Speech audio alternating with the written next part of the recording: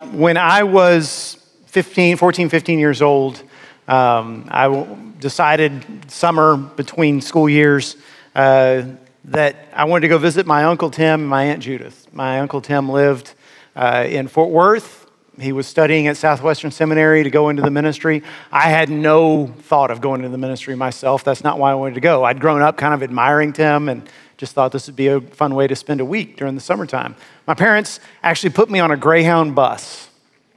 14, 15 years old, I'd never really been away from them by myself in my life. And so that was a big adventure. To travel this Greyhound bus took about half the day to get there.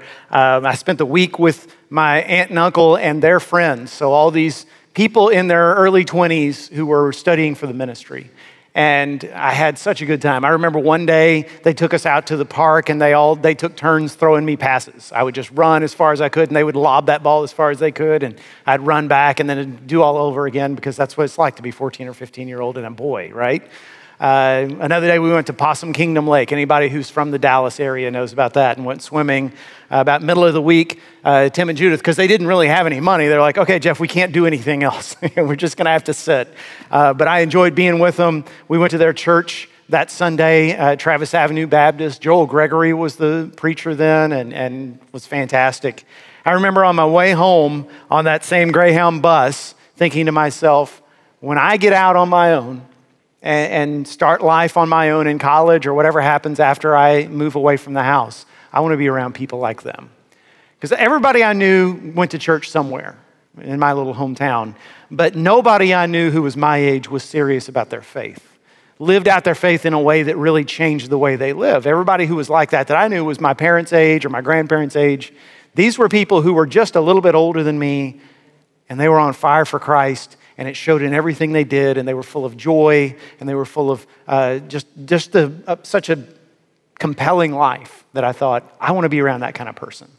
And so when I went off to college, before classes even started at U of H, I found the Baptist Student Union.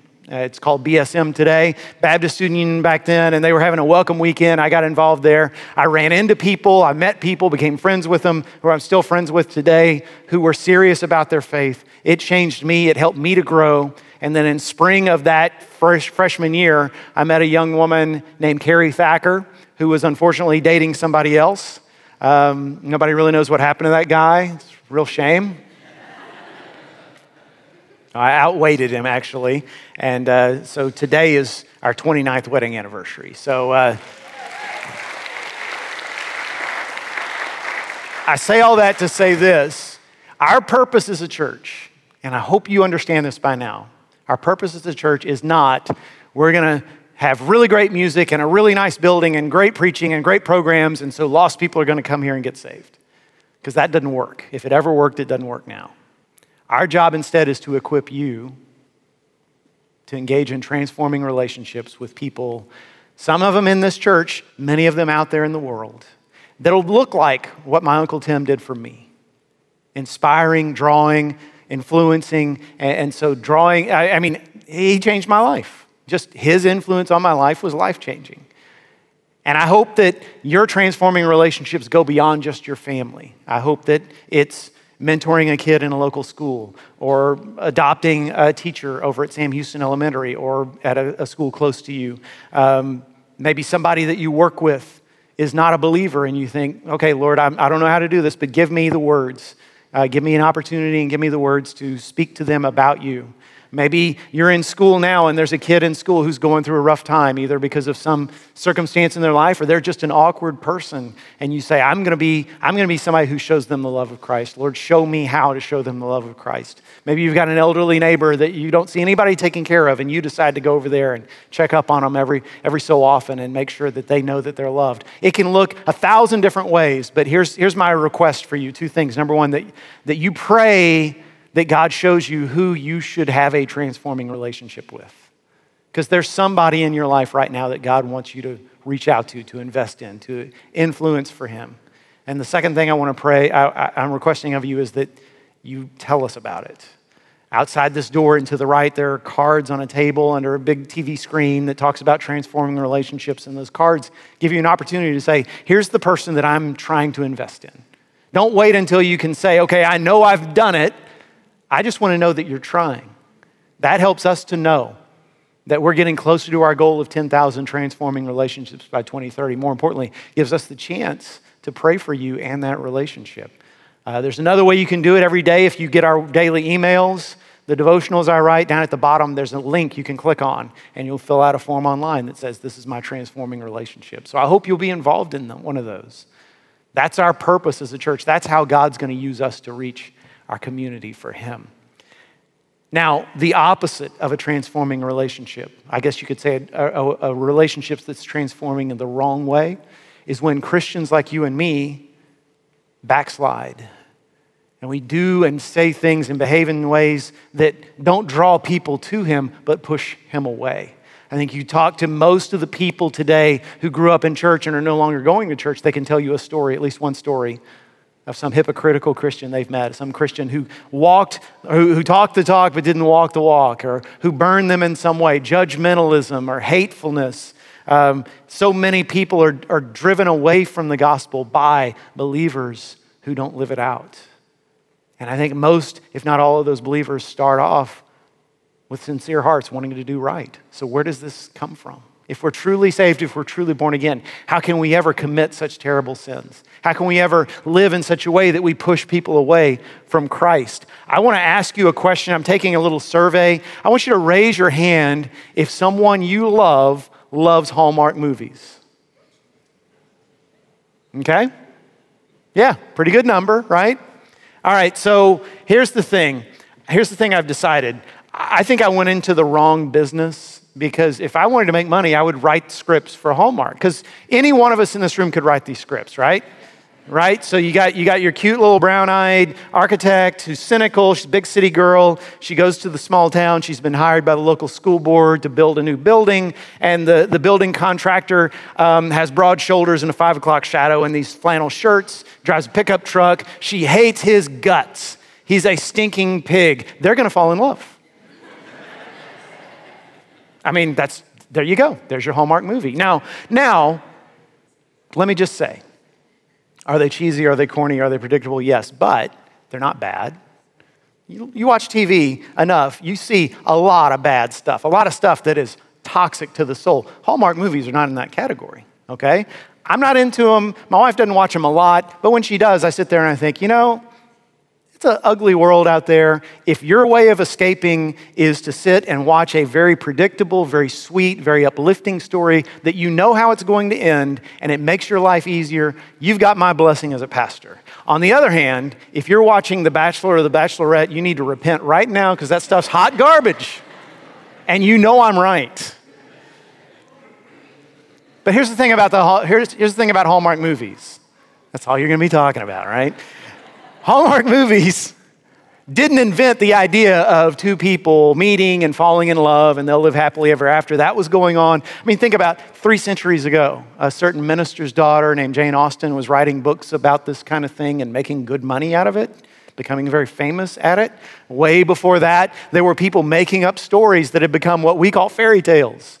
The beautiful mermaid falls in love with the handsome sailor. The dashing prince goes throughout his land with a glass slipper in his hand looking for his one true love who got away. And those are great stories. Even as a red-blooded American male who loves football, I can say I like stories like that. I like to see people fall in love. But the problem is those stories always end too soon. They always end at, and they lived happily ever after. They never tell you how they got to happily ever after. Because let's face it, falling in love is the easy part. Any idiot can do it. Idiots do it all the time. Now, the hard part is building something, building a relationship, building a marriage. This is not a sermon about marriage, but you think about it. Why don't we hear the story about what happens when Prince Charming has ear hair and love handles and, Cinderella's still wearing the same sweatpants for 3 weeks in a row, and she's got her hair in curlers all the time, and one of the kids has flushed the glass slipper down the toilet and it's clogged. When do we get that story? How do we know how hard it is to build something? Because those stories don't tell us. And the reason I say that is we in the church have done a disservice to Christians. All my life I've been in Baptist churches Other evangelical churches, I think, are the same, where the emphasis is on walk the aisle, pray the prayer, ask Jesus to be your Lord and Savior, make Jesus the Lord of your life, get saved. And I'm glad that was emphasized. I'm glad every Sunday we were invited to give our hearts to Jesus, because when I was 9, I did that and it really happened. But nobody told me that that was the beginning of the journey. Nobody told me that life after that got harder, because any idiot can get saved. It's free, but it's hard to follow Jesus. It's what happens after your baptism that's the hard part, because there are all these forces trying to steer you away from him, all these voices speaking to your mind, and we're going to talk about 2 of those voices today, and leading you away from him. They can't steal you from his family. No one can snatch you out of the hand of God, but they can lure you into making mistakes and going down paths that end up in hurting people around you and driving others away from the faith and doing irreparable damage to your earthly life. And there are people, if we sent a microphone around this room, who would stand up and say, yeah, I got saved when I was this age, and then at this age I did this thing that I've regretted the rest of my life. There's this line from one of our most beloved hymns. It says, prone to wander, Lord, I feel it, prone to leave the God I love. Why are we like that? We're going to talk about that today. Last week, we saw the miracle of the Red Sea, one of the greatest miracles that's ever happened on the face of the earth, certainly the most amazing thing any of those people ever saw, hundreds of thousands of witnesses.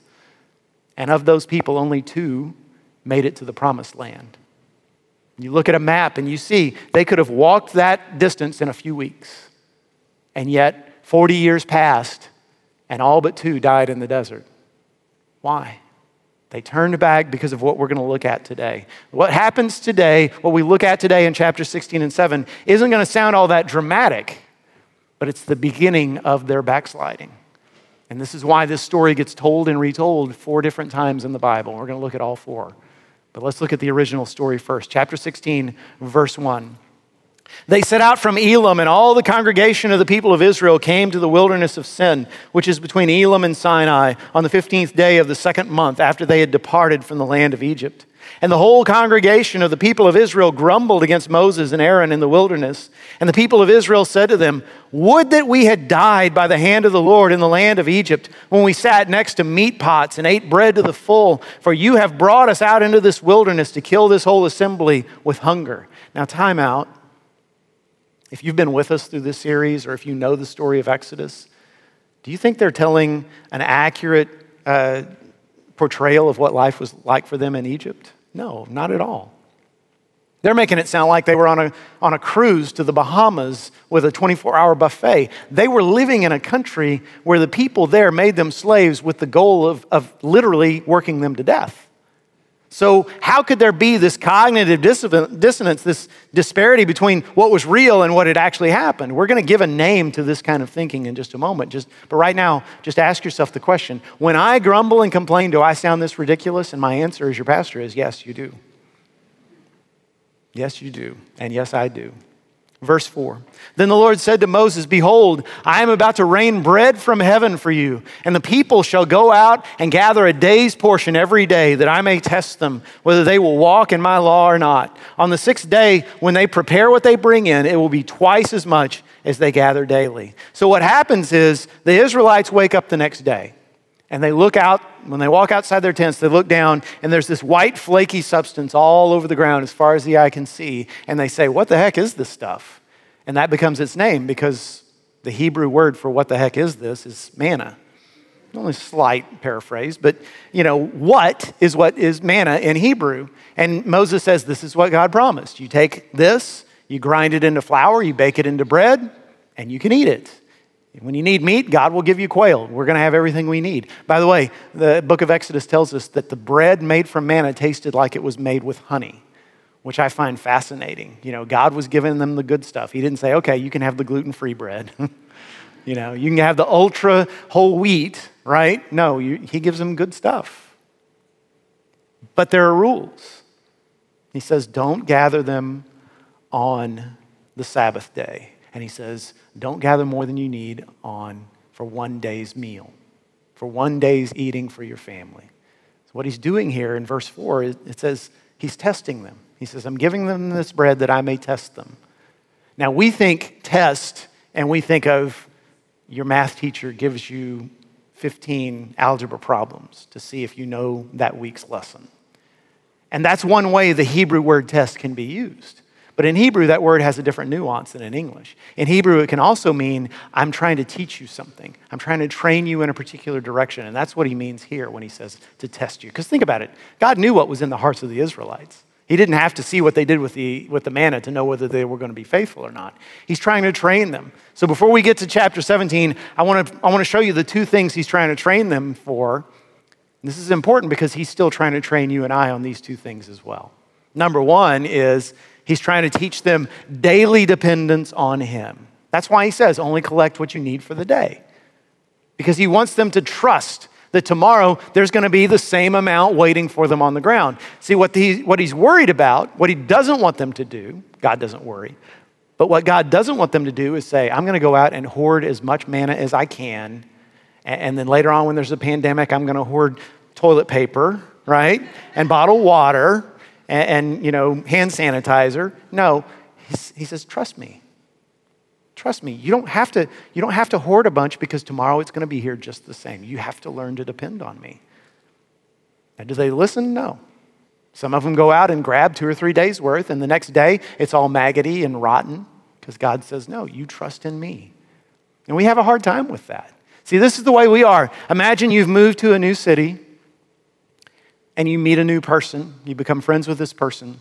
And you're saying to them one day, I've got an appointment downtown. I've never really been there. Do you know how to get there? And they look at the map and they say, oh yeah, I know exactly how to get there. Let me go with you tomorrow. Tell you what, I'll be at your house a half hour ahead of time. We'll get there in plenty of time. I'll wait with you through the appointment. When it's over, I know a great barbecue place down there. We can get lunch and then we'll ride home together. This way we'll get to know each other better. Now imagine that you say, just write down the instructions for me. Now, what is your friend going to think? Your friend is going to think exactly the same thing that God thinks, which is, this person doesn't want a relationship with me. They just want to use me. Can we be honest and say that a lot of Christians just want God to be a consultant? I just want God to show up when I need him. When I'm here and I want to get there, I want God to come and show me how to get there because he knows and I don't. So Lord, come when I call you and get me from here to there. And God's like, no, you don't understand. That's not the way I work. I made you and I made the whole world and I know where you are and I know not just where you want to get to, but where you need to be. So let me walk with you and along the way, you'll get to know me, which is the whole point of life. And I'll make sure you get to the place where I created you to go. And we're like, just write it down for me. Just tell me how to get there. God wants us to be dependent on him. The second thing he's trying to train into the Israelites is conscious imitation of him. Remember, he said, on the 6th day, gather twice as much as you need because there's not going to be any left on the 7th. On the 7th, I'm not going to rain any manna. That's the Sabbath. And this is something that came before there was a commandment. Remember, we haven't gotten to the 10 Commandments yet. That's next week in chapter 20. Before there was ever a written commandment about this, back in the very first chapter of the Bible, it says that God created the world in 6 days, and on the 7th day he rested. A quick question for you. Do you think God rested because he was tired? Of course not. God's never been tired in his life. Jesus has been tired because he had a human body, but God the Father has never been tired. He didn't rest because he was tired. For that matter, he didn't take 6 days to create the world because it was so hard for him. He could have just said, okay, be, and it would be here. Why did God do that? Because he was setting a pattern for us. Because he was saying, here's how I want you to live. I want you to work hard. But then on that 7th day, I want you to rest. I want you to realize that your body, your mind, your soul, the animals you work with, the people you work alongside, everything needs to rest. Everything needs to be refreshed. So take a break. And this isn't just about the Sabbath. God is saying, you see what I did in creation? I'm training you to do the same. I want you to learn to be like me. And that makes God different from all other gods. I mean, back in the ancient world, no Egyptian went around saying, my goal is to be just like Ra, the god of the sun. No Canaanite said, I want to be just like Baal or Asherah or Molech. In Jesus' day, no Greek said, I want to be just like Zeus. And today, no Muslim says, I want to be just like Allah. They would think that was blasphemy even to say. And yet our God says, be righteous as I am righteous. Love as I first loved you. We are supposed to become like him. Not gods ourselves. We're not Mormons. No. But in the gospel, we take on the character of God. His love, his virtue, his righteousness, his courage, his strength. So how did the Israelites do in their training? Not good. Sabbath day shows up. They go out looking for more manna as if they hadn't heard. And yet God continues to be merciful. And then things get even worse. Chapter 17, verse 1. All the congregation of the people of Israel moved on from the wilderness of sin by stages, according to the commandment of the Lord, and camped at Rephidim, but there was no water for the people to drink. Therefore the people quarreled with Moses and said, give us water to drink. And Moses said to them, why do you quarrel with me? Why do you test the Lord? But the people thirsted there for water. And the people grumbled against Moses and said, why did you bring us up out of Egypt to kill us and our children and our livestock with thirst? So Moses cried to the Lord, what shall I do with this people? They are almost ready to stone me. Now, you need to understand, stoning wasn't an act of passion. When Moses killed the Egyptian when he was 40, that was a crime of passion. He got angry at what he saw. He attacked him. He killed him somehow, beat him to death with his bare hands. This is an execution. This is the people saying, because that's what stoning meant. It meant, we the people have decided that you are worthy to die. You have committed a crime worthy of execution. In Moses' case, it was, you took us from a place where we had enough to a place we don't have enough. You are trying to kill us, therefore we need to execute you. Now, how could they get there? How could they come to think that about someone who had, at 80 years old, had left his very safe life to come and identify with them and lead them to freedom? And every promise he'd made had been fulfilled. How could they do this? How could they backslide in this way? Well, there were two voices speaking to them that I want to show you. Note the language they used in chapter 16 when they said, we had it better in Egypt. That's the language of addiction. When you look back at a situation that was killing you and you say, yeah, but I was happier then. When you look back at a time, at an activity that was destroying your soul, that was hurting everyone around you, and you say, yeah, but it's not really so bad. That's the language of addiction. And then there's the language of entitlement. In chapter 17, when they say, give us water, and they're speaking to Moses, and they're speaking to his God, they're speaking to their salvation, and they're saying, we don't have enough. You're not giving us what we deserve. That's the language of entitlement, the language that says, I deserve more. Now let's talk about those two, because I think this is where you understand where backsliding comes from. First of all, that language of addiction, hear it in your heart. Know that it is in you, and it speaks to you. I remember when I was around 29 years old, I'd only been a pastor for a few years. I found out that a member of my church was cheating on his wife.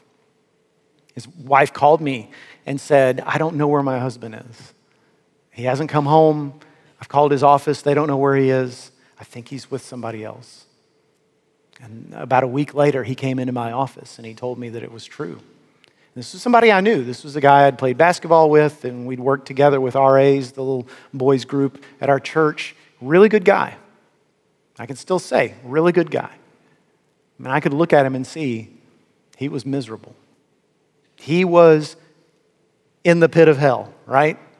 He hated what he had done. It was not something he intended. It was a woman at work, younger than him, looked up at him with starry eyes like he was a hero. That's very hard for a man to resist if his heart isn't in the right place.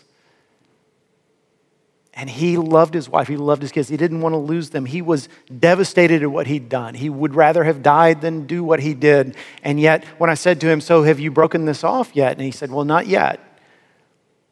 And I said, well, let's do it. I mean, here's the phone. You tell me the number. I'll dial it in. And I will be your witness as you sit here and you tell this woman that you'll never see her again.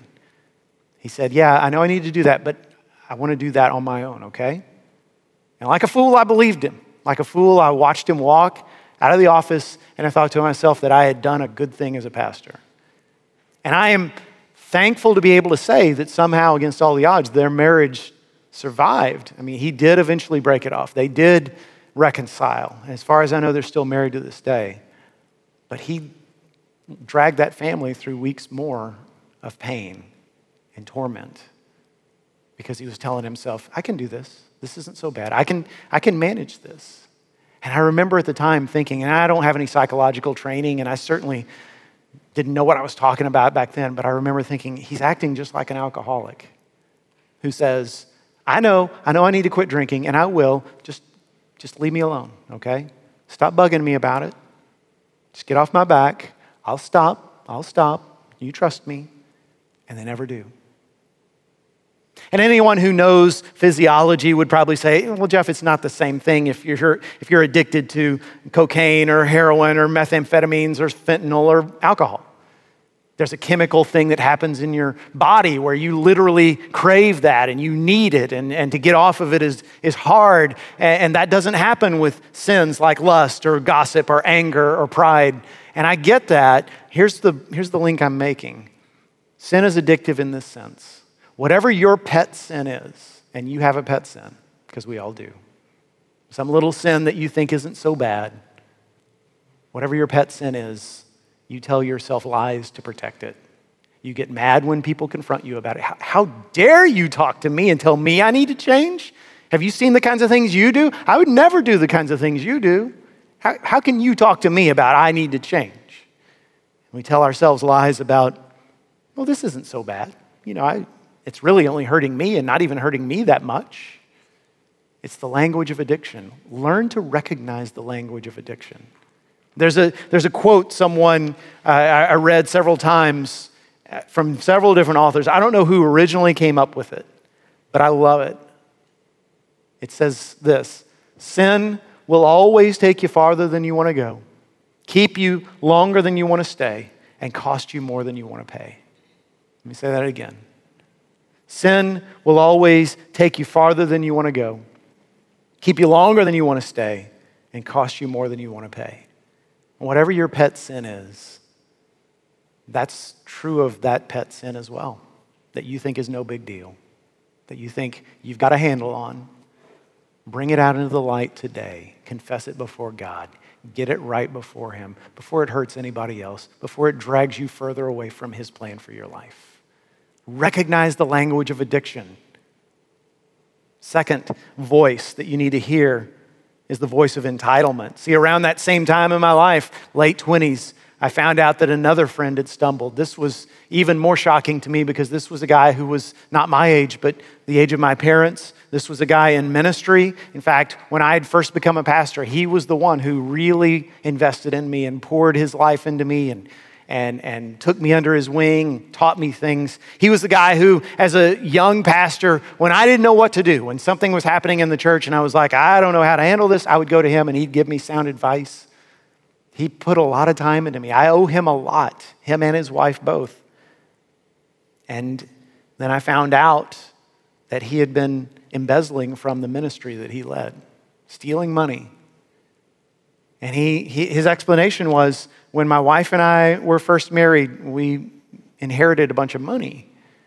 And that enabled us to live a different kind of lifestyle than my salary would have provided. We were able to buy a better breed of car and eat nicer food and entertain in a more lavish way and wear nicer clothes. And we got used to that lifestyle. And then when that money dribbled away, as inevitably it did, well, we didn't immediately transition back to living like someone on a ministry salary. And so we got into debt. And so there were troubles where we needed to pay this bill or that bill. And so we would tell ourselves, I can just take a little money out of the ministry and I'll pay it back when I'm back on my feet.